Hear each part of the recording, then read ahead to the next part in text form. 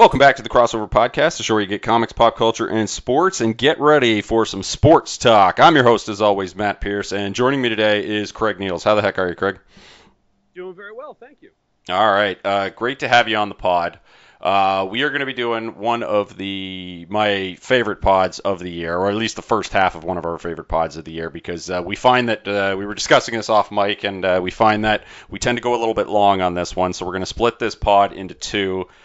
This is our annual NFL Win Totals podcast. We're going to do one conference this week and then the next conference next week. So you have to wait till next week to find out how we feel about the AFC. But this week we are going to do the NFC teams. And we're going to go in alphabetical order, I think. Do you want to go by divisions? Yeah, we can go by divisions too if you want. So keep it in my head because you don't want to have too many overs. All right, so why don't we start with the NFC East and everybody's favorite team, the Dallas Cowboys. And I should say, as an added bonus this year, I am going to personally place a bet. I'm going to put my money where my mouth is this year, and I'm not going to give you a top five. As an added bonus this year, I am going to place an over-under wager on every single team in the National Football League this year. So... yeah, so that's going to happen. I'm going to be doing that live on the pod here. Well, live on the pod for some of them, because some of them I haven't quite figured out. So I'm going to hope that we can figure something out together. But as far as the Dallas Cowboys go, I have a answer for you right now. The Dallas Cowboys over/under win total this year is 9.5. And actually, even before we get to Dallas, I should mention we have the added wrinkle of the 17-game season this year, Craig. So yes. Well, the way that we've been thinking about these particular bets from the perspective of, okay, if it's a 9.5 as an example, can this team go 10-6? Now, this team can lose 7 times and you can still get paid. Absolutely. So the way that we've been thinking about bets, these exact types of bets, have to change a little bit. This also goes for anyone who's betting on over/under totals for yardage or things along those lines. Absolutely. So first up, NFC East, Dallas Cowboys, Hard Knocks special. Have you watched any Hard Knocks this year? I have not. Yeah, me neither. A little bit boring. Anyway, Dallas Cowboys, 9.5, plus 110 for the over, minus 140 for the under. To me, this is one of the easiest unders I saw on the board. I don't understand this whatsoever. I think this is a classic. Dallas is a public team. In fact, it might be the most public team. It's certainly got a claim for the most public team. So they have it at 9.5. I don't like Mike McCarthy's back coaching this team. Dak Prescott, I know, is back, but is he 100% healthy based on what I'm reading? Probably not. Zeke Elliott looks like he's on the decline. I don't like the defense. I think there's better. A lot of the 9.5 to me is coming from the weakness of the division because the NFC East had a sub 500 playoff team hosting games last year, but. Dallas is a lock under for me. This is terrible to me. Absolutely terrible. What do you think, Craig? Here's my thought process in this division. Mm-hmm. Is all 4 teams have some strengths and some weaknesses. Yeah, that's fair. The strengths and weaknesses vary. But if I were to say, hey, one of the following 4 quarterbacks is going to be hosting a playoff game, Dak Prescott, Daniel Jones, Jalen Hurts, Ryan Fitzpatrick.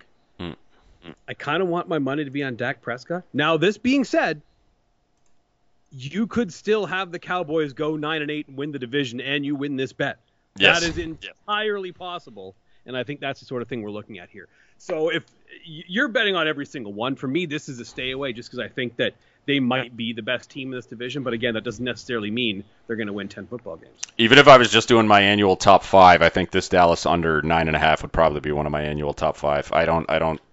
The defense, is there going to be a dead cat bounce situation with the defense? It's not going to be worse than last year's defense. I just don't think that's physically possible. Yeah, that's true. Yeah, I just don't see how that can be worse.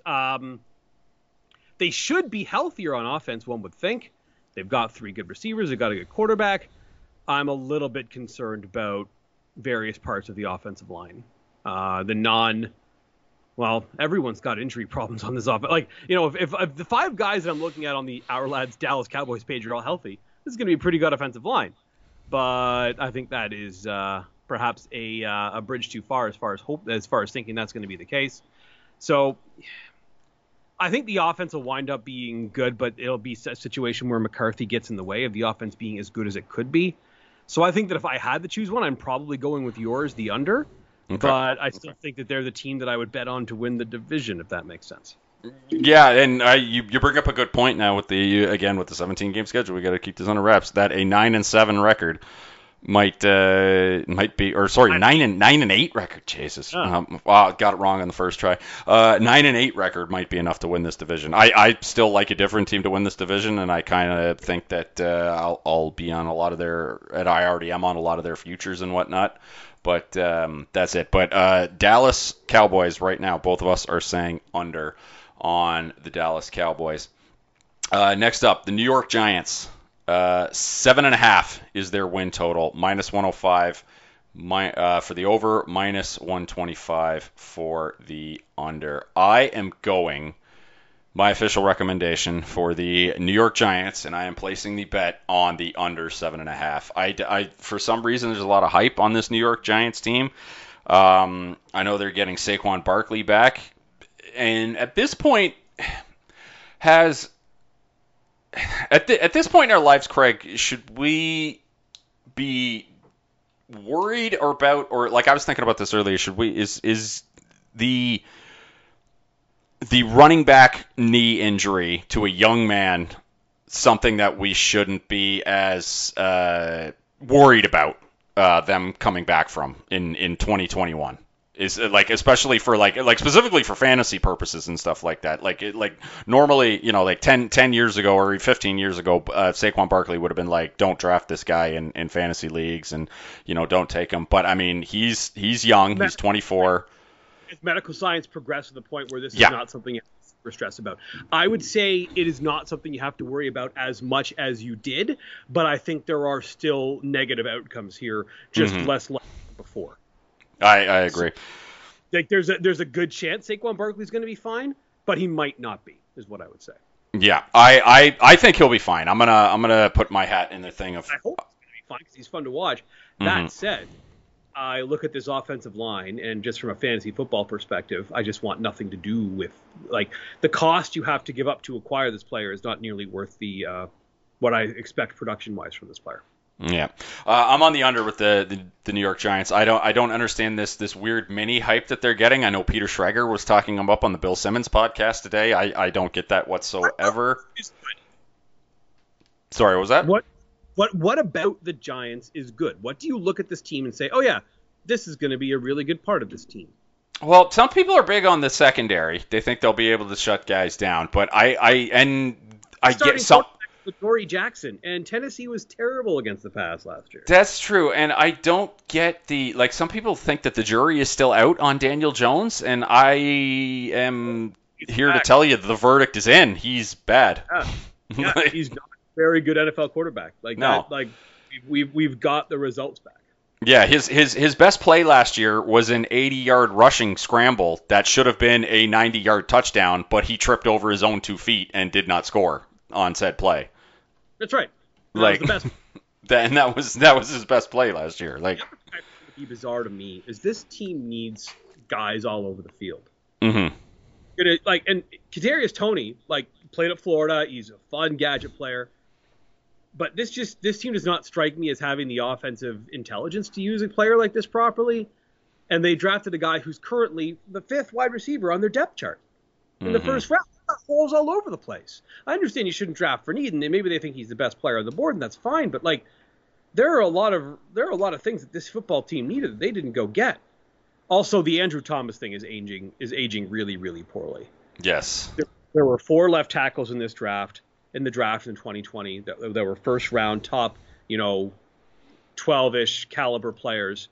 They went 4th overall. They took the first one off the board, and through 1 year of play, they have unquestionably and specifically the worst of those 4 guys. In fact, the other 3 guys, I guess the jury might still be out on Jedrick Wills, although he looks good. But Mekhi Becton and Tristan Wirfs look like super duper stars. So that is a draft swing and miss. Like, hey, maybe Thomas is okay, but as of right now, it looks like they could have had two different guys who were better tackles than him, and they didn't do it. Yeah, I don't get it. A lot of people, I think they look at the offense and they've got some names, right? Like Saquon Barkley's there, and people think they'll be there. They brought in my boy Kenny Galladay, former Detroit Lion, and the receiving core looks good. They got Slayton, they got Sterling Shepard, they got John Ross. Yep. It's fine. They brought in Kyle Rudolph so now that gives him and Ingram, so that's a couple of nice tight ends on either end and whatnot. Two, but you've got a not great quarterback and a not great offensive line. Exactly. So yeah. Let's get the guys in the world you want, but I still is this a top 10 offense by DVOA at the end of the season? No. I would guess no. How that's possible, and I don't think this defense is good enough for this team to be decent. Unless the offense is better than I think it's going to be. So, yeah, this is an under for me. All right. Yeah, under from both of us on the New York Football Giants. Next up, the Philadelphia Eagles. The Philadelphia Eagles are currently going off at 6.5. Minus 140 for the over, plus 110 for the under. And I tell you, I am taking that plus 110 on the 6.5. I love that plus 110 bet. I think that's good. I don't and some of it is from fantasy analysts saying, "Oh, I love Jalen Hurts this year." Like, yeah, okay, if you want his rushing yards, whatever. Here, do we like him as, a guy who is going to play well and win football games? I don't know. I'm not sure. I've got some significant questions. The offensive line looks good. Line looks good. Jalen Reagor did not have a very good first season in the NFL. Well, the jury's out on Devontae Smith. We haven't seen him play in the NFL yet. Great college career. Nice player. I think he's going to be so good, Devontae Smith. I know, people got their worries about him because he's 170 pounds, 6 foot, but I just think that guy works too hard to not be good at football. Yeah, I think that. But that's just me. Yeah, no, I think that's a fair assessment. That being said, there isn't a lot to like on this offense other than him. Mm-hmm. Like Zach Ertz looks like his best days are behind him. Sadly, he looks like he wants to retire. Yeah. Yeah. So the line could be okay, but I don't trust the quarterback to get the ball to guys like Smith. I certainly don't trust Jalen Reagor or Greg Ward Jr. to be above average NFL. I keep saying NHL. NFL receivers, and I don't think the defense looks very good. I've got some concerns there too. So yeah, I'm okay taking the under on Philadelphia for sure. Yeah, I love it. Getting that plus 110 on the under. That is good stuff. I think we're getting some great value on the Philly under right now. Another thing that they did that I don't like, Craig. I don't like when teams do this when they but when they bring in the backup quarterback that just has a completely inverse skill set from your starting quarterback. So you're saying statuesque Joe Flacco is not a good backup for Jalen Hurts? Yeah, I don't get. I get the there's the old school thought processes of Flacco's a veteran, bring him in, calm down the youngster, he'll be able to learn at the feet of Flacco, who did win a Super Bowl because he got hot for a month basically. But yeah, I don't like when if knock on wood, I don't want anything to happen. But if Jalen Hurts were to get hurt, or if he just were to flat out not be good, and then they got to go to Joe Flacco, and I don't know. I don't like when I don't like when teams do stuff like that. But if they get to a point in the season where they're going to voluntarily pull Hurts from the lineup and put in Flacco because Hurts has played so poorly, that is a sign of complete, utter, absolute disaster for the Philadelphia Eagles this season. Yeah. I'm not saying they won't, but if that happens, that is a disastrous outcome. Absolutely disastrous. All right, last in the NFC East, the Washington Football Team. Let me ask you, do you think they'll actually give a nickname to Washington, or do you think that they're going to end up sticking with Football Team? Stick with Football Team. I think so too. Yeah, I'm kind of upset about it because I was in on that Red Tails thing that they had going on, but I think when we're all said and done, they're just going to stick with Football Team. Speaking of which, the Washington Football Team 8.5, minus 120 for the over, minus 110 for the under. I am going way over on this. I think this is going to be a very good football team. The only thing that's making me nervous, I placed this bet a long time ago, but the only thing that's making me nervous these days is the Ron Rivera kind of putting his foot down on the team, being like, "Hey guys, I was, fighting cancer last year, so can we please all get vaccinated?" And it seems like some of the team has still been like, "I don't know, we'll see there, Ron." But they bring in Ryan Fitzpatrick. He's gonna, I guess, I don't know. He'll probably do his usual Ryan Fitzpatrick thing, where he'll be really good for 6 games and really terrible for 6 games, and what he does with the other 5 or 6 games is probably going to determine their season. I just think that this defense is one of the top units in the league. I think they're going to crush people. Front seven is going to be just absolutely dominant. Well, I shouldn't even say the front seven, because it's the front four. Yeah. Chase Young, Ron Payne, Jonathan Allen, Montez Sweat. Like, that is the stuff that nightmares are made of if you are an offensive coordinator. Chase Young in his second year, Craig, 7-1 to win the sack title this year. That's a good bet. Yeah, that's a bet for Matt Pierce. All of these guys can wreck a play, wreck a game. Like, it's tough stuff. So yeah, I think that I think that if you think this is the team to win the NFC East, I totally understand why you think that. Plus, like Fitzpatrick, and maybe Fitzpatrick isn't the right guy for this, but he doesn't need to be the guy that's like winning them every game, does he? No, because he could they should have a decent running game. Like there's some questions along the offensive line, but they have some good linemen.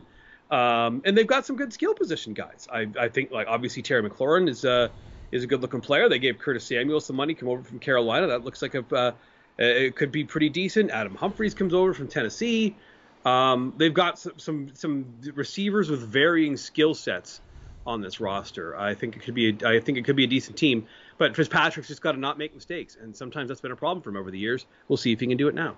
Yeah, he's got what a weird career Ryan Fitzpatrick has. Like, just a pretty equal balance of terrible gunslinger decisions, but also some really lucky, awesome plays, much like that Raiders game on the Thursday night or I think it was a Saturday game last year. Just weird stuff. I mean, like, one of the things that disappointed me about this team was back in February. When they were, I think, like 100-1 or 80-1 or something to win the Super Bowl, I placed it 6 months ago, thinking, hey, they're going to be one of the teams that's going to improve at quarterback, and if they're a quarterback by the time the season starts, they're going to be like, I don't know, 12-1 or something to win the Super Bowl, and they did add a quarterback, but unfortunately for me in my 80-1 bet, it was Ryan Fitzpatrick, because I don't think he moves the needle as far as Super Bowl contention. I'll guarantee you this. They will have significantly better quarterback play than they did a year ago. Significantly. Yeah. I'm just surprised if they were going to bring in Ryan Fitzpatrick. I'm just surprised they didn't take a shot with Tyler Heineke, who, quite frankly, made some good throws in the playoff game. And while we're on the subject of that playoff game, they were really the only team that really made the Bucs sweat a little bit, right? Sweat they had. They played 4 games, and that was the biggest sweat they had. I guess other than, Green Bay had that fourth down. That hypothetically been a touchdown. So I guess that game was sort of close if the Packers had, made proper decisions. But no, yeah, Green Bay, the Washington looked really good. Like they had the best game against that Tampa Bay offense, certainly of any of the defenses. That's for sure. I'm okay with it being Fitzpatrick from the perspective that there is a little bit of upside with him. Like, if you get good Ryan Fitzpatrick for a while, you're going to be doing really well for yourself. So I understand why they went with him, but if it goes badly and Taylor Heineke's the quarterback for a bit, that's not a disaster for me. They might be okay. Yeah. Official pick from Matt Pierce. Go ahead. They had a lot of horrible Dwayne Haskins and Kyle Allen snaps though last year. Yes. Horrible. And those guys are gone now, so. Yeah, Allen's still on the roster. He's a third quarterback. Hopefully that's the end of it, but we'll see. Mm-hmm. Yeah. Official pick from Matt Pierce. One of the lock overs for me was the Washington 8.5. What say you just for? I like this over too. It's good over. All right. So we agree across the board on the NFC East. So let's head to the NFC West. And starting with the Arizona Cardinals. This is one of the ones, there were 4 or 5 teams that I was undecided on before, and we're going to decide right here on this pod what you think I should do. The Arizona Cardinals are currently going off at 8.5. The over is plus 100, and the under is minus 130. I'll tell you right now, my head and probably my heart a little bit lean to the Arizona Cardinals under. Just because I don't like Cliff Kingsbury, and I don't want to hitch my wagon to Cliff Kingsbury. That said, Kyler Murray was damn sight impressive last year. Am I shorting this team who did bring in some other names? Second year with DeAndre Hopkins in the system. Hopkins is actually going to get like a full season practicing and whatnot because they didn't get to do any of that last year because it was the COVID. They add J.J. Watt. They're going to try to milk the last ounce of football out of J.J. Watt. The offensive or defensive line should be a little bit better. I don't know. What say you on the Arizona Cardinals 8.5? I'm going to go with the under. Yeah, I think so. I don't like the coaching. I have some concerns about the defense.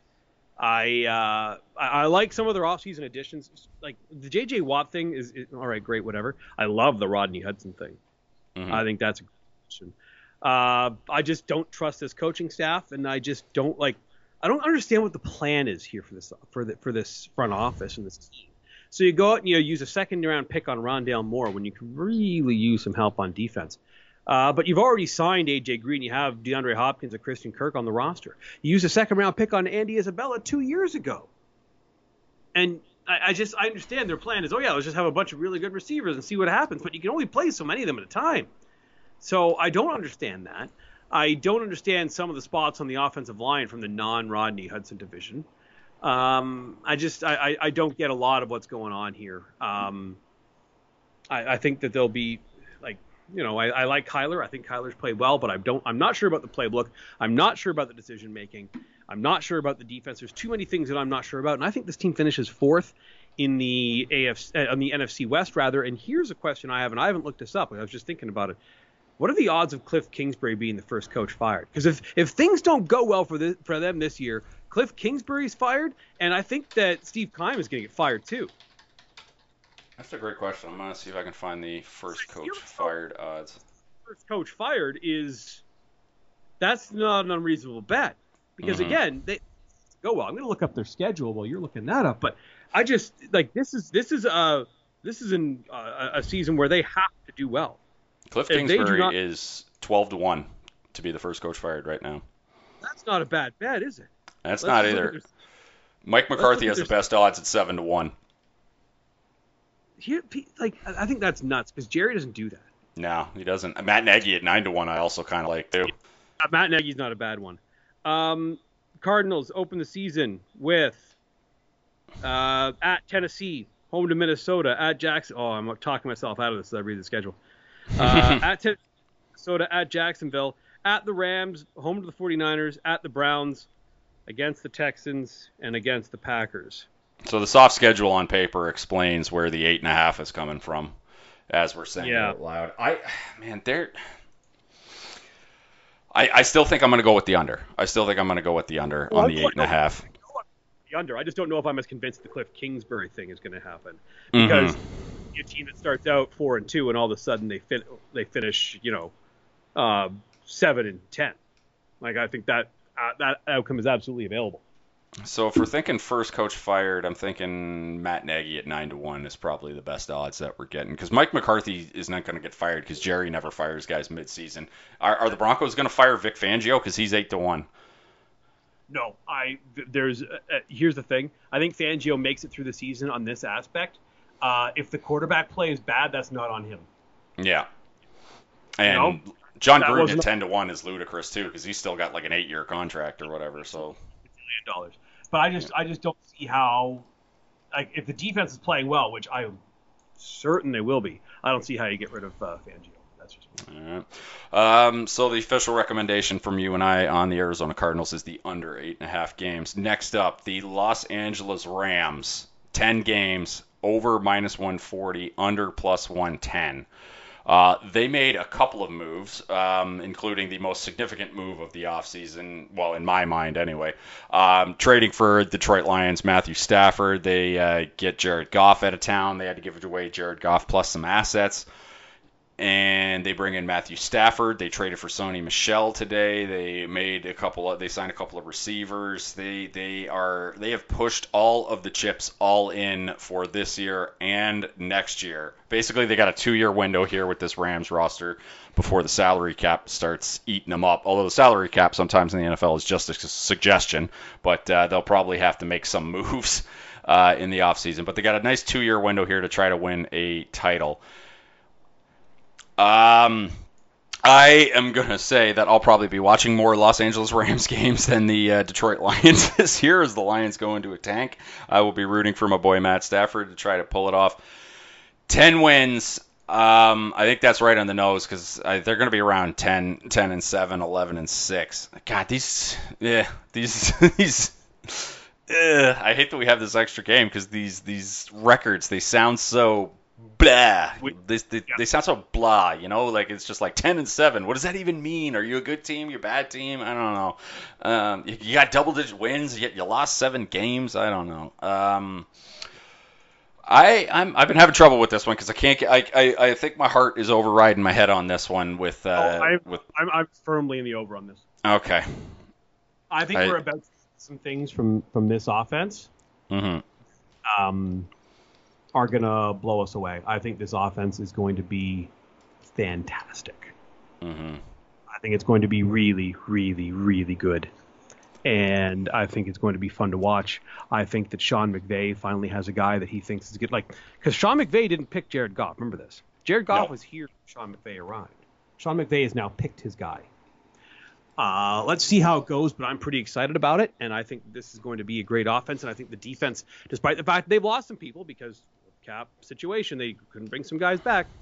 If you have Aaron Donald on your defense and you also have Jalen Ramsey on your defense, you can figure the rest out. And they'll figure the rest out. I don't know if this defense is going to be good, but it's not going to kill them either. Yeah, I think I'm going to go with you. I'm going to agree with you, and I'm going to take the over on the Rams. I think that, man, they're going to be scoring a lot of points this year. This is I think you're going to want to get the. I think you're going to want to get yourself, if you're playing fantasy football this year, you're going to want to get yourself some Los Angeles Rams on your roster this year because they're going to be just chucking the ball all over the field, and McVay's going to be doing his thing, and man, he's got to be.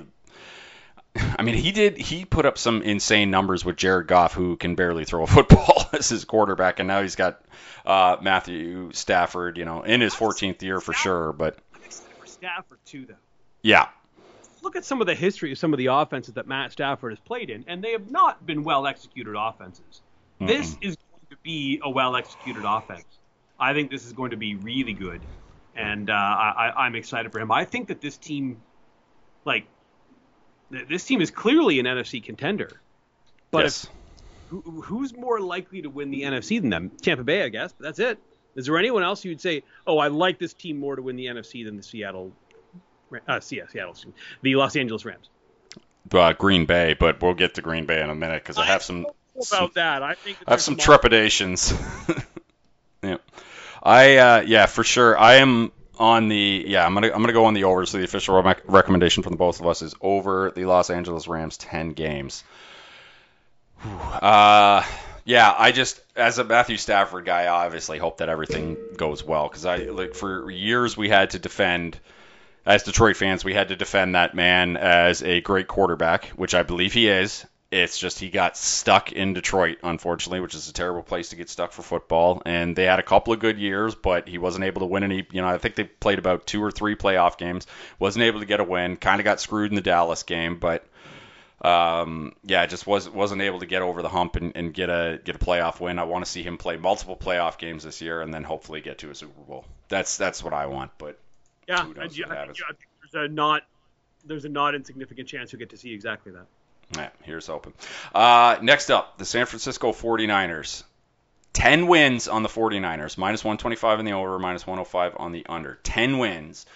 Unusually high for a team that didn't win a lot of games last year, but if you'll remember, the San Francisco 49ers last year ended up smack dab in the middle of the no effing way season. Pretty much every player of significance on both sides of the football sustained major injuries and were out for significant periods of time, in some cases whole seasons. They added Trey Lance, who has been lighting it up in the preseason, although preseason tends to not mean a lot to me. But a lot of their guys are back. They've got a dynamic young quarterback who I don't think they've announced if he's going to get the start over Garoppolo yet.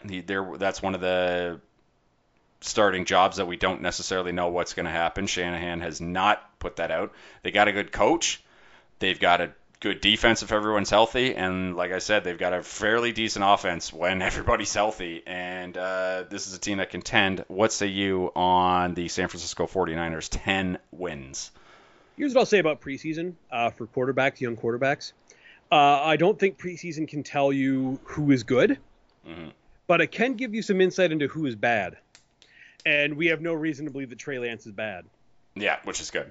Have you seen Will? I think it's Will Brinson who all you can do is play. All you can do is play well. That doesn't. If you play well, it doesn't mean you're going to be good in the regular season, but it means that you've checked off a box. What were you going to bring up about? I was going to say, you ever see Will Brinson? I think it's Will Brinson anyway, but he's constantly retweeting anytime one of these young quarterbacks, because all five of them have looked pretty damn good at various points in this preseason. He keeps showing one of the headlines from 1998 that says, what does it say? Leaf outduels Manning. which is a preseason, a headline from a preseason game in 1998, I think. So well done. Yeah, so whose story I like, by the way, is Ryan Leaf. Like, he was a guy who he fell on some hard times. Obviously, he did some pretty messed up stuff, but he's kind of these guys like sort of really gotten his life back together. And I don't know if you saw, but he went to Peyton Manning's Hall of Fame ceremony, and the two of them took a picture together. And he's just a guy who is obviously in a much better place in life than he's been, and that's very clear. And I think that he's had some addictions issues that he's kicked as well. So good for him. He's that's good. He's someone. I didn't see that he was at Manning's Hall of Fame celebration. I think Manning posted a picture of the two of them together and sort of talked about, hey, we kind of went through this journey together 22 years ago or whenever it was. More than that now. It's 24 years ago. Anyway, but yeah, no, it was really cool. But yeah, he's just a human being who's in a much, much, much better space now than he was 5, 10, 15 years ago for sure. Yeah. This was tough. I did not have one for San Francisco here. This is one of the ones I want to lean to the under, I think. I like the coach, obviously. I like Trey Lance. I wonder about some of the spots in the defense, the secondary, and they've lost some guys. They've lost some guys in that defense over the years. So I just don't know if this is a team that was it exactly 10 or was it 10.5 or was it 10 on the nose? Exactly 10. Yeah, I think about it a little bit exactly 10. But I still think I want the under. I think this is going to be a 9-8-ish football team. I think there's going to be who's the starting quarterback question all season, as long as Garoppolo is a starting quarterback, which as of right now he appears to be. We'll see what happens when the season starts. But I don't love it, but I'm taking the under. Is this the toughest division Is this going to be the toughest division in the league? Do you think? That's interesting. This season, if it's this or the AFC North. Yeah, I would take that for sure. Because the Rams, the Niners, and the Seahawks, I think are going to have some battles. Yeah, I think it's this one. Though. Yeah. Because the North, I think that we're going to see Pittsburgh fall off in a big way this year, but I think that the Baltimore-Cleveland race is going to be some pretty interesting television. Yeah, and I think that Arizona, like obviously the Rams, the Niners, and the Seahawks all have Super Bowl aspirations.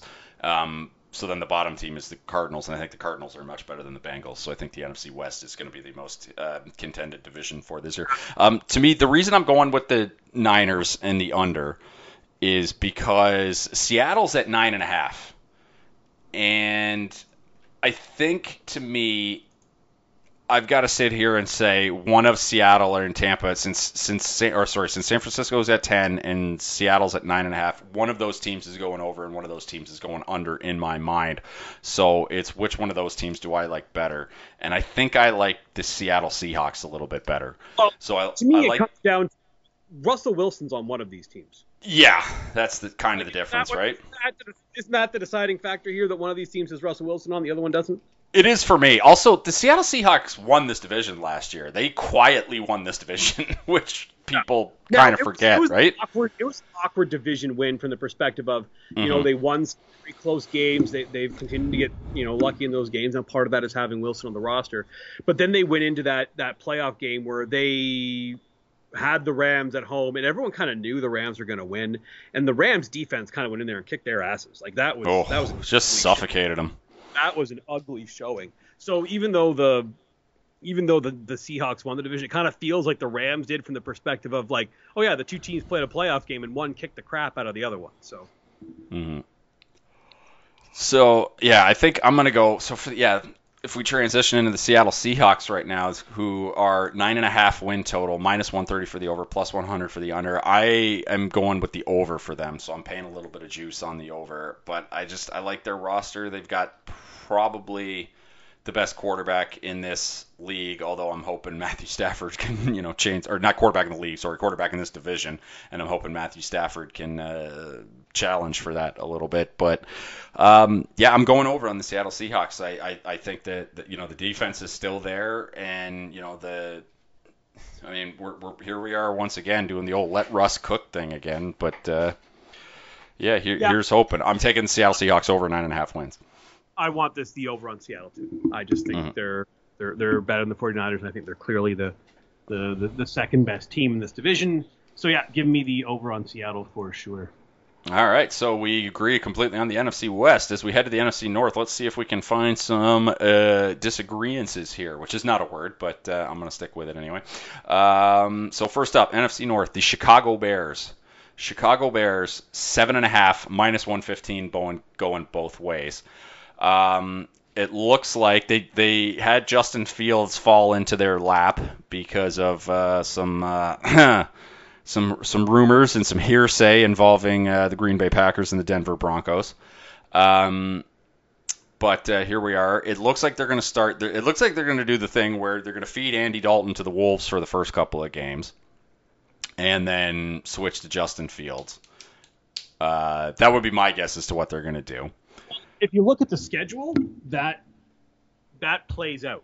Yes. Because if you look at what's going on with the schedule for the Rams, I shouldn't say the Rams, but I should say the Chicago Bears. Week 1, the Bears are that's why I said Rams. The Bears are at the Rams. Yeah. So if someone is going to be brutalized by Aaron Donald, if you're a Bears fan, you probably want that to be Andy Dalton. Yeah.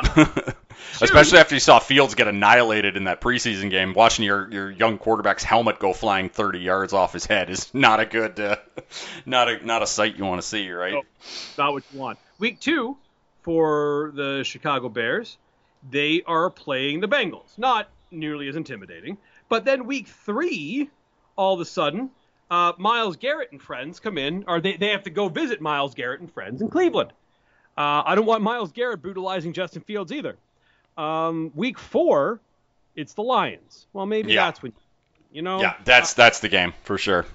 Justin Fields 4 touchdown passes or like 3 touchdown passes and runs for 1 is happening against the Detroit Lions for sure. The balance, I suppose, you're trying to weigh here, and it's not common, but this offensive line is bad. It's not very good, and some of the good players on it are hurt and are going to be gone for a while. So there's that to start.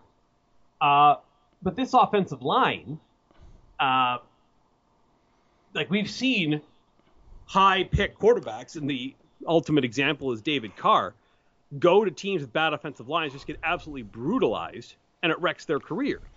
Now, I don't think that happens to Justin Fields from the perspective of he has far more escapability than David Carr ever did, but there's got to be some concern there, right? You got to think to yourself, hey, do we want this guy to get brutalized behind this terrible line? And the answer to that should be no. Yeah, and also, and this is the thing that they keep harping on is like who are the top three quarterbacks in the league right now? Would you say it would be Rodgers, Mahomes, and Brady? Right? Those are one, two, and three. I think Wilson is ahead of Brady. I think that if you gave Brady, if Brady and Wilson switch teams, I think that Tampa Bay still wins the Super Bowl. Fair, but like, I mean, for the sake of my point, I'm going to say Brady, Rodgers, and Mahomes. Okay, All three of those guys sat out a year, and even Russell Wilson wasn't supposed to be the starting guy at a camp, right? He beat out Matt Flynn that one year. he just basically made it so they couldn't look their fans in the eye and say, "Oh yeah, we're going to be starting. We're going to be starting because Wilson played so well."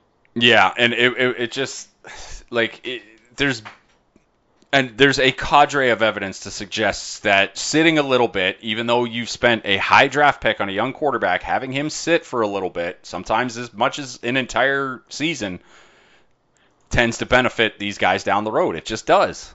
So yeah, but like with Mahomes, that team won the season anyway and had Alex Smith back, and they were fine. With Brady, Drew Brees was the quarterback. With no, I shouldn't say Drew Brees. Drew Bledsoe, excuse me. Drew Bledsoe, yeah. With Rodgers, Brett Favre, quarterback. This is not Andy Dalton on his third team in 3 years, kind of towards the end of the career. You know what I mean? Like the other guys I mentioned are in a bit of a different class.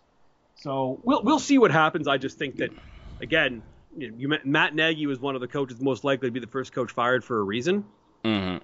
I think that Matt Nagy's job security might wind up being what decides who should be playing quarterback at some point. That's true. That's a shaky prospect. That said, Chicago 7. Don't you think that's possible though? If Matt Oh, Nagy, absolutely, I do. they start 0-3, Matt Nagy's gonna be like, oh man, I have to go to Fields now. I have to. Oh yeah, Fields is starting, and I think it's going to be that Lions game for sure in Week 4 when he's under center. That said, I think I might be surprising some people with this one because I'm taking the Bears over. I can't do it. The offensive line is too bad. Okay. I like the defense.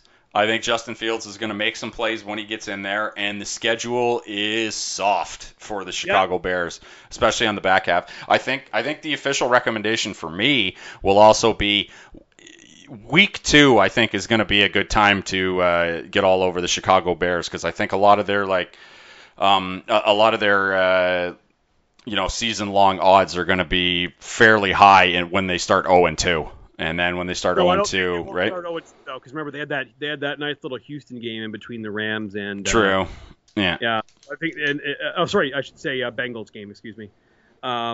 So they probably should beat the Bengals in Week 2. If they don't do that, things are getting really bad. But they probably if they lose that game to the Bengals, it's going to be so good to jump on the Bears at that point. That's actually something we should root for, is that the Bengals upset the Bears in Week 2 and they start 0-2, and then we can start hammering the Bears.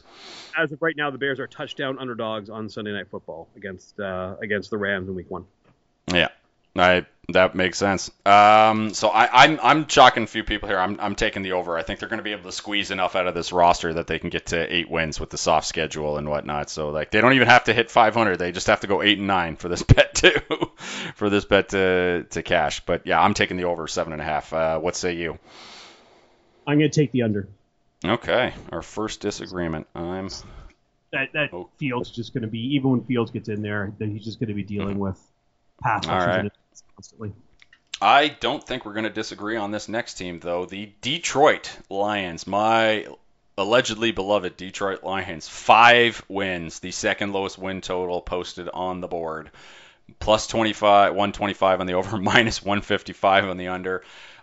Pay that juice, ladies and gentlemen. Under. And also look at some of the records for... if you can find some nice long odds on the Detroit Lions to have the worst record of the season, there are going to be a couple teams. It's going to be them, the Jets, and I think the Houston Texans vying for that record. But the Detroit Lions are no slouch in the finishing with the worst record this year. This is this is one of the worst. And I know something about bad rosters. This is one of the worst Lions rosters I've ever seen. This Lions roster on paper honestly might be worse than the the 0-16 roster back in '08, which was actually surprisingly a decent team. They never should have gone. Oh, that team never should have gone 0-16. They were just so wildly incompetent that they managed to pull it off. But like Jared Goff is under center, DeAndre Swift is already hurt. They don't have a single receiver whose name I know. The defense is suspect. I mean, their best receiver is easily T.J. Hawkinson, right? Their tight end. They brought in Penei Sewell, moved him to right tackle, and he's been just looked flat out awful in preseason. I don't understand them moving him to right tackle. I just do not understand that in any way, shape, or form. Me neither. I don't get it. I don't get it either. This coaching staff, this Dan Campbell, to me is that man is a fucking goober. He's an absolute goober. This is going to be like the press conferences, the nonsense. This is all going to be. We're going to look back at this Dan Campbell era when he's fired in a couple of years, and they're making their third top 4 pick in a row, and we're just. It's going to be an embarrassment. Like for a franchise that has seen pretty much exclusively embarrassments, this is going to be another bad one. I don't get it whatsoever. Like the only thing I could hope to get out of this season is like the best things that can come out of this season is Jeff Okudah looks better in his second year, and Penei Sewell doesn't look like a insane bust, but they've moved him to right tackle and he's been terrible so far. I don't know wwhy they've done that. Now that said, like the argument's going to be like, well, we have Taylor Decker at left tackle and he's fine. I don't care. Yeah. I don't care. I do not give a shit. Like, yeah. Penei Sewell's left tackle. And 5 years from now, if Penei Sewell's not playing left tackle, something's gone terribly wrong. Absolutely. So it's just so stupid. Left tackle now. I don't understand it. I do not understand it. No, and man, he's such a monster too. Like 6'5", 330. It's like, come on, what are you doing? Hopefully they come around on that, but I think they've hired the wrong guy, and they're bad. Wild under, lock under. Yeah, because here's the other thing that people know it, but like Penei Sewell didn't play the last year at Oregon because you did one of the COVID opt-outs, which is fine. There's nothing wrong with that.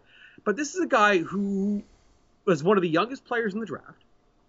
Hasn't played a ton of football relative to other guys that were in that draft. He's 20. I understand why you're making him switch positions when he gets to the NFL. Like, it's hard enough as it is. Playing in the NFL is really hard. And you're asking him to play a position he's never played before? Like, why? I don't get it. Stupid. Because they're stupid. Because it's an incompetent franchise run by incompetent people. That's why they do it. Right. That's the simplest explanation, and it's accurate. Yeah, that's it. Wild under. Do you have anything to say? Even a case to make for the over? Nope. I think Goff. Right. That's actually one thing I will say is I think that if there's a chance that Goff plays decently enough that they can restructure his deal and eat some of the money and trade him for something this spring. I think there's a non-zero happening. That'd be ideal. I think he's hurt by week 3. I think he's hurt by week 3. That is definitely on the tip. That's what I think. Well, next up, the Green Bay Packers. This is the final team in the NFC that I have no idea what to do with. Let me give you their numbers. The Green Bay Packers, 9 wins, minus 115 going both ways. We're in the NFC Championship game last year. Lost a weird one to the Tampa Bay Buccaneers. There was a field goal that probably should not have been kicked in the late stages of that game. No, things go wrong when it becomes a joke on Jeopardy as far as what you did. But yeah, things went back. I just want to ask you this question. We're two, and I'll put this on Front Street. We're 2 white dudes in our 30s on a football podcast right now. But I have to ask the question. If Lamar Jackson or someone of Lamar Jackson's similar ilk behaved the way that Aaron Rodgers behaved this offseason, would the discord be any different, Craig? It would be, but that would be unfair because I'm completely fine with what Aaron Rodgers did, and I'd be fine with Lamar Jackson doing the same thing in the same situation. Are you sure? Lamar Jackson would have to be 37 for me to feel this way, to be clear. Fair. But Yeah, I'm taking some leaps there. I'm just asking a question. If a black quarterback behaved the way Aaron Rodgers played and held the team hostage and did what he did and kind of fucked up the offseason of both the Green Bay Packers and your Denver Broncos, because all those rumors started that he was going to be on the Denver Broncos next year, and I think he'll be the starting quarterback of the Denver Broncos in 2022. But that's another that's a podcast for this time next year. There was a lot of, we got a phrase in this podcast, selfish football. There was a lot of selfish nonsense from Aaron Rodgers this offseason, I thought. Because he came in, here's the first thing I would say. The Packers are a community-owned team. Mm-hmm. Could you imagine the very same situation with the Dallas Cowboys? Goes into the owner's office. Whoever the figurehead general manager is. Goes into the owner's office. Oh yeah, Jerry, our MVP quarterback. He doesn't. He's pretty pissed off at me because I did some things that he didn't like, and he's fair. His thoughts on those things are fair. Anyways, he's saying that he's never going to play for the team again so long as I'm the general manager. Like, doesn't Jerry Jones just do the, well, you're fired, Shooter McGavin thing? Like, isn't that? Yeah, exactly. Yeah, that's fair. That's fair for sure. And like, if like the same thing happens, in Washington, doesn't Daniel Snyder? Oh, you're fired. Not that the Washington football team never have an elite quarterback, but the point stands. Yeah. Oh, okay, you're fired. Whereas this is a community-owned team, so there's a board. It's a whole different atmosphere than the other franchises. Look, the following things happened that Aaron Rodgers is pissed off about, and I feel as though it's okay for him to be pissed off. One, in his 36-year-old season, so they looked like they had a pretty good football team. They drafted a quarterback in the first round. Aaron wanted help. He thought that they could have used a receiver. You look at his receiving core. Is he wrong? With Devontae Adams, other than Devontae Adams, yeah. And then they brought in his boy Randall Cobb, who's, in his 12th season, so. Yeah, they brought in Aaron Rodgers' friend just to, smooth things over, but, let's be honest here, that's not going to move the needle. But the point is that he was pissed off that first-round pick was not used to help him. During Aaron Rodgers' time as a member of the Green Bay Packers, they have used 0 first-round picks and wide receivers. Haven't done it. So I guess obviously the thought process is, Aaron will just create good receivers. And to his credit, he has done that. He has absolutely done that over the past decade and a bit as a starting quarterback of the Green Bay Packers. But he was ticked off about that. He was ticked off about the Jake Kumerow situation, where he talks about how he thinks Jake Kumerow's been the second best receiver in camp. He's going on and on in the media about how much he likes Jake Kumerow. Jake Kumerow gets cut the day after Aaron Rodgers does that. Aaron Rodgers' point, hey, if you guys are deciding which receivers you do and don't want to keep, shouldn't I get a phone call here? And he said it at the news conference when he sort of had the airing of the grievances. He's not saying I should be able to make all the decisions.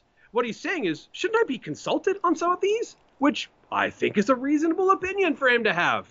I just think that you've got Brian Gutekunst here, who has basically been, I don't know if deliberately is the word, but he keeps on doing things that piss off this guy. And Aaron Rodgers at one point just said, you know what, forget it. I'll go someplace else. You can trade me. The Packers decided they didn't want to do that. So Aaron, on the first day of camp, shows up and says, all right, I'm here, but we're restructuring my deal, and we'll see what happens next year. So now if Aaron wants to leave at the end of the year, he is gone. But, I understand why he was so ticked off at management. I understand why he would say, hey, this is these are some of my last few years here. Shouldn't we be trying to maximize this? And that's not as to say completely and totally punt the future, but did we need to use a first-round pick on a guy who, if things are going properly, is not going to be on the field for at least 2, maybe 3 years?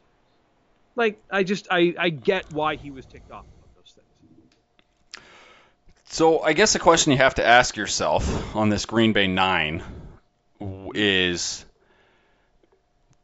which Aaron Rodgers are we getting, and how much of what he's done this offseason has affected the team? Are they going to be willing? Now, Aaron Rodgers, and mark my words on this one, Aaron Rodgers, this will be his last season as a member of the Green Bay Packers. That's a dead giveaway. I mean, that's not exactly, I'm not exactly going out on a giant limb based on the way that his deal is currently structured. Very hopeful of that. I would like Rodgers to be playing for a different team next season. Yeah, the Denver Broncos are good. It's going to be a very juicy looking off season spot for that particular man.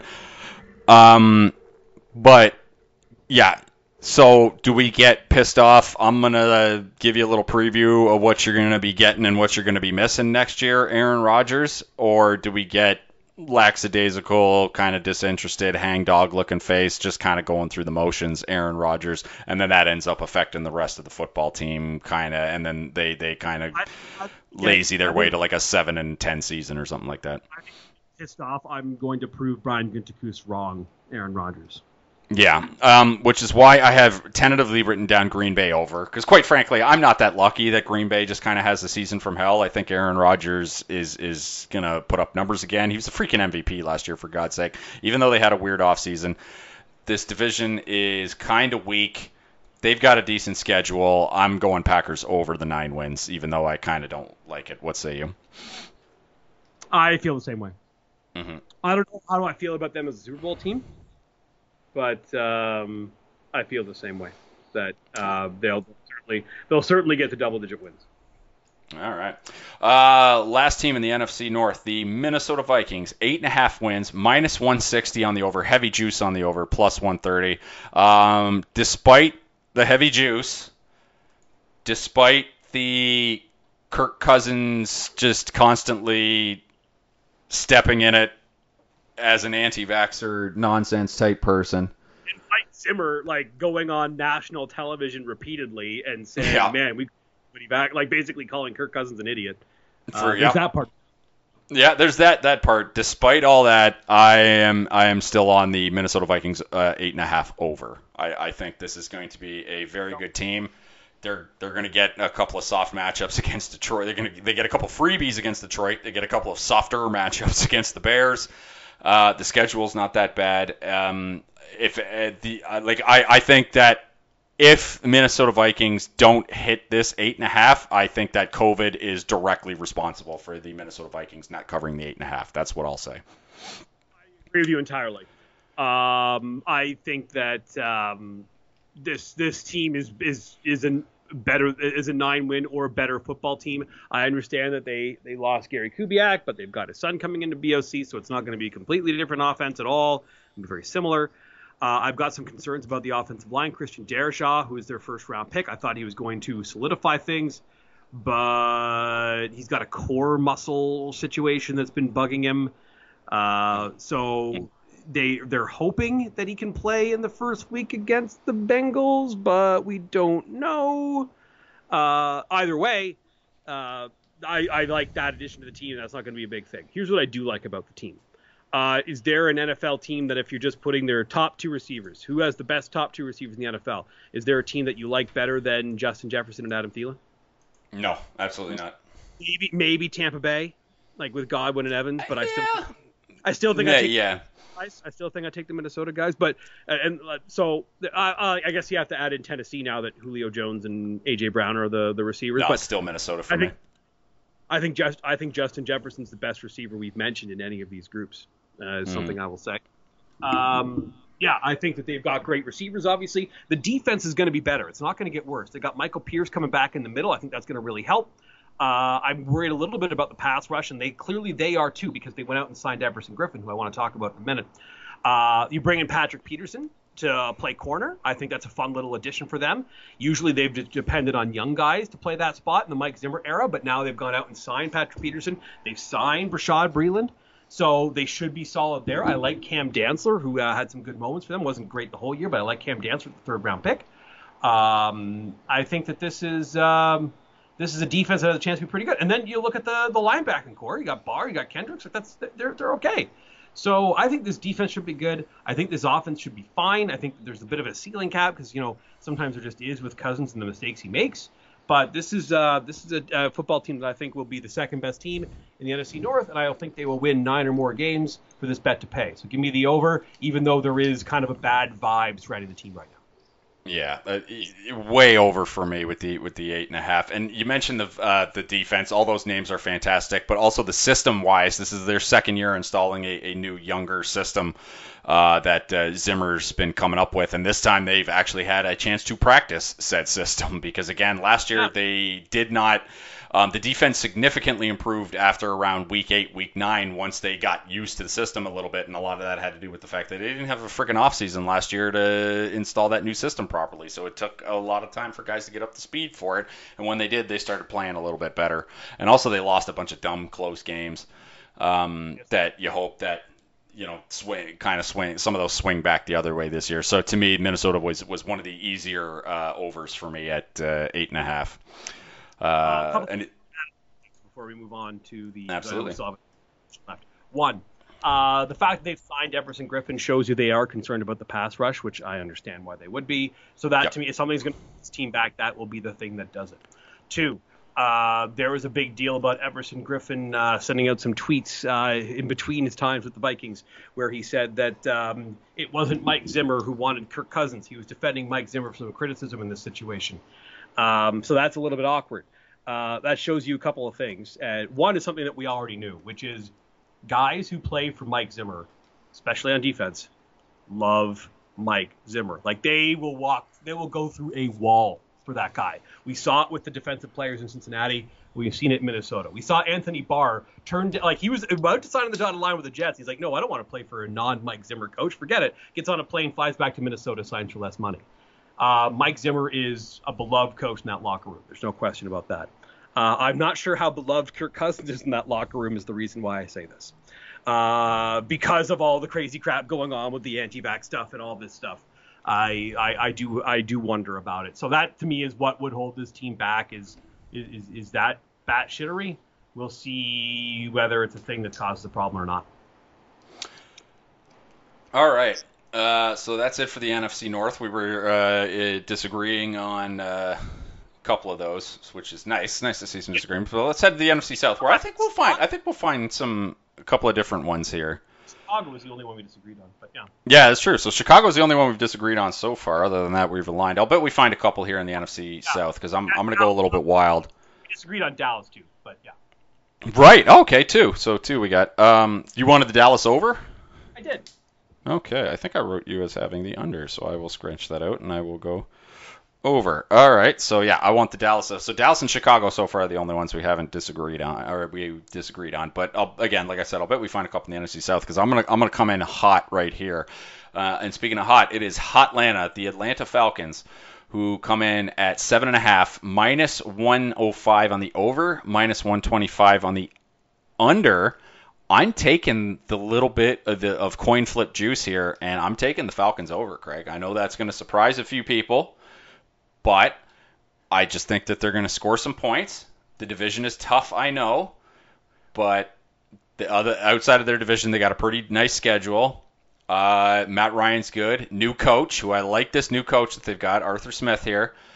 And I know they lost Julio Jones, but I don't think they're going to miss a beat anyway because I think they've already got the replacements. Calvin Ridley's great. I really like Russell Gage.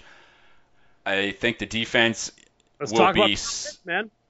Yeah, Kyle Pitts obviously is coming in too. That's a Kyle Pitts. I have never watched a player at Florida. I've watched Florida football for a long time. Mm-hmm. I have never watched a player at Florida where I have been more absolutely dead nuts certain that guy would be an NFL superstar than Kyle Pitts. Yeah, that's good to hear. So yeah, the offense is going to be good, and the defense, which was incredibly atrocious last year, cannot be worse than they were last year. Maybe they'll be the same. I don't know. I tend to think that they'll improve just a little bit. And also, this team lost a incredible amount of stupid games last year due to bad coaching. So I think that they will get. I'm taking the Falcons over. Do I think that they'll win double-digit games? No, but do I think they'll be right around 500? Yes, which is good enough for me to cover the 7.5. I'm taking the Falcons over. What say you, Craig? I agree. I think the offense will score points. I'm a little concerned about the defense because I just don't know why it's going to be any better than it has been.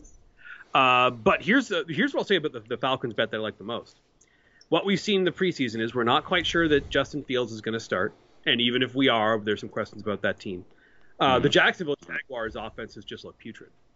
Yeah, and they did announce earlier today that they are starting Trevor Lawrence, which comes as no surprise. But that's look putrid.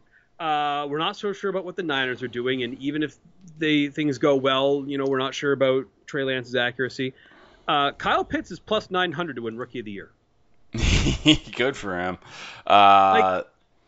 Is that not if it's not one of the quarterbacks, isn't it going to be him?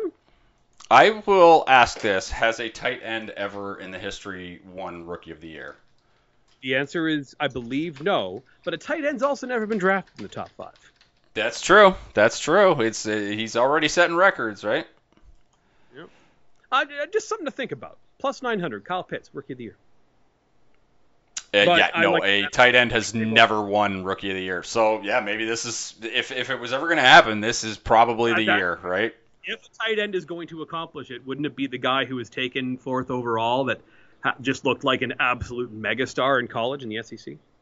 And Matt Ryan knows a little something about throwing to really good tight ends. So, so he's a tight end that comes in to allow a team that drafts very high, but has a good NFL quarterback. Though that rarely happens.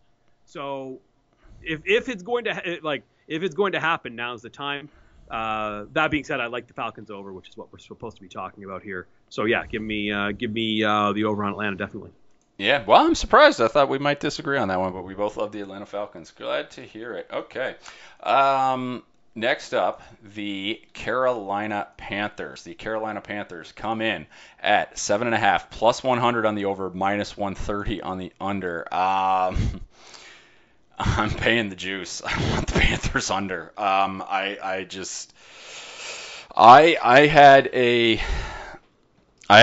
They were one of the teams that I had a long shot ticket on, much like I did with the Washington football team back in February, where I thought that this team would get an upgrade at the quarterback position, and if they were to get a major upgrade at the quarterback position, then they might start making some noise. Unfortunately, they responded by trading for Sam Darnold, who I think we're going to find out halfway through this season that was not good. Now, the argument for Sam Darnold is, how much did Adam Gase have to do with the destruction of this man's career? But I just think a significant amount. I think he played a part. I just think the horse is out of the barn. Then maybe you're right. Yeah, I think the horse might be out of the barn because he threw interceptions in college, right? And if you throw interceptions in college, that's not going to go away in the NFL, and it certainly hasn't. Now, was he given no shot to succeed at the NFL level because of the coach he was saddled with? Probably, but I don't know. They got a lot of money invested in Christian McCaffrey, who missed a significant amount of 2020 season and didn't exactly look like they needed him while the games were going on. I don't know. I thought they were fine without him, which made me think, ooh, maybe that wasn't a great contract to sign Christian McCaffrey to. Defense is okay. It's okay. Offense is okay. Just everything about this team says okay. I'm on the under though on Carolina. I think it's going to be a rough season for them, and I don't trust Sam Darnold. What say you? I feel the same way. I thought you might go over. All right, no, I don't trust Sam Darnold either. There's a lot of questions I've got about the line play.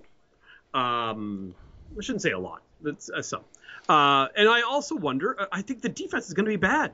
Yeah. I just think that there's a lot of holes. The secondary is going to be not very good.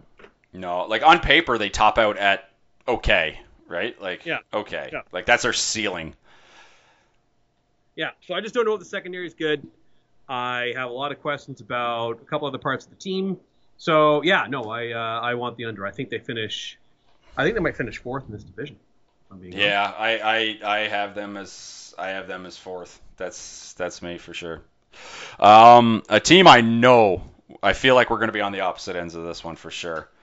The New Orleans Saints, who are in. They've got probably the biggest quarterback quandary of the offseason here as to what they're going to do. Fake quarterback quandary. I think that Sean Payton knows full well it's going to be Winston.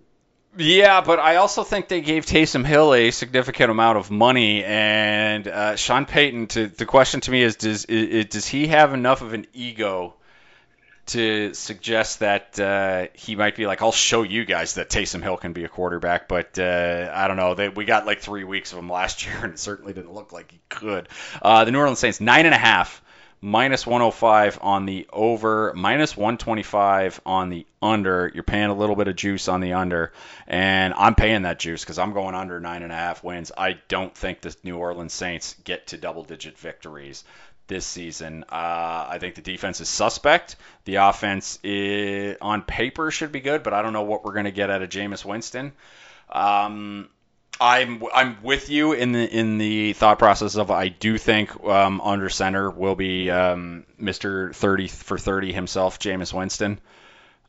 But I'm not convinced that just heading to New Orleans and being with in a better. I mean, Tampa Bay won. Tampa Bay won the Super Bowl the second they got rid of Jameis Winston, and they upgraded him to the greatest quarterback of all time. Yes, but they found a pretty good dude to replace him. But yeah, to replace him, there's also the caveat. There's also that weird asterisk of Tom Brady was 43 when he did that, right? So it's all weird. But like I'm under on the New Orleans Saints, under on the 9.5. Don't think they get to double-digit wins. I think that's asking this team a lot. I like the over. I think that Jameis Winston will do week one as a quarterback. From the offensive perspective, I just believe in Sean Payton. We have seen Sean Payton put together effective offenses with non-Drew Brees quarterbacks before. Be it Teddy Bridgewater is the most recent example. So we've seen that happen before. Further to this, you said the defense is the defense has some trouble spots. I don't disagree, but I think Marcus Davenport's a star. I think for sure. Cameron Jordan's obviously on the downslope, but he's still really, really nice pass rusher.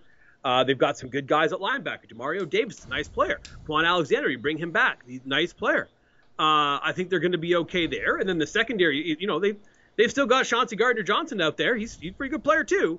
So I think that they're going to be fine on defense. I think that Sean Payton himself brings a level up on offense. Plus, here's the other thing you have to like about the offense. And I know the skill guys outside of Alvin Kamara are lacking because we have no idea what Michael Thomas is going to do this year. But when it comes to the offense, I'll read the following. Teron Armstead, Andres Pete, Eric McCoy, Cesar Ruiz, Ryan Ramczyk. Is there a team that can do better than that with those 5 spots? I don't think so. Man, so it might be the last team we talk about, but yeah, I see what you're saying. They're pretty good too. But you have Sean Payton's offensive brain, and you have those 5 linemen. The offense will be good. The question is, how much further ahead than good can it get? And we'll see. But this will be a top 10 offense because of that line, because of Sean Payton's brain. That is something else. It'll be a top 10 offense.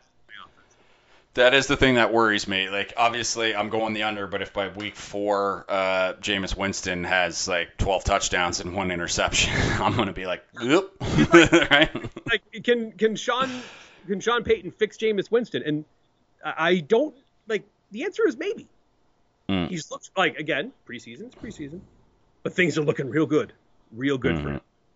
All right, so that's our third agreeing to NFC team. I'm going to go under on the New Orleans Saints. You're going to go over, which brings us to our last team of the podcast, the defending Super Bowl champion Tampa Bay Buccaneers. Now, it is a damn rare sight when you see a Super Bowl team basically managed to bring pretty much everybody of significance back for the next year, Craig. You don't see that too often. They lost pretty much nobody off of the Super Bowl winning roster from last year. We all thought that they were going to lose one of those receivers for sure. They did not, although Godwin's on the 1-year franchise tag, if I remember correctly. But I mean, everybody's back. They're looking to go back to back. 11.5 is their win total, minus 130 on the over, plus 100 on the under, and I'm here to tell you I love the plus 100 on the under. So do I. I think they're. as I say all this, I think this team might win the Super Bowl, even though I'm about to say what I'm about to say. Yes. Can I venture a guess as to what you're about to say? Please. I think you'll go into a tremendous amount of great detail on this, but I think the gist of it will be this team might sandbag a little in the regular season because Tom Brady is 44 years old and will need to put a lot in the tank for the playoffs.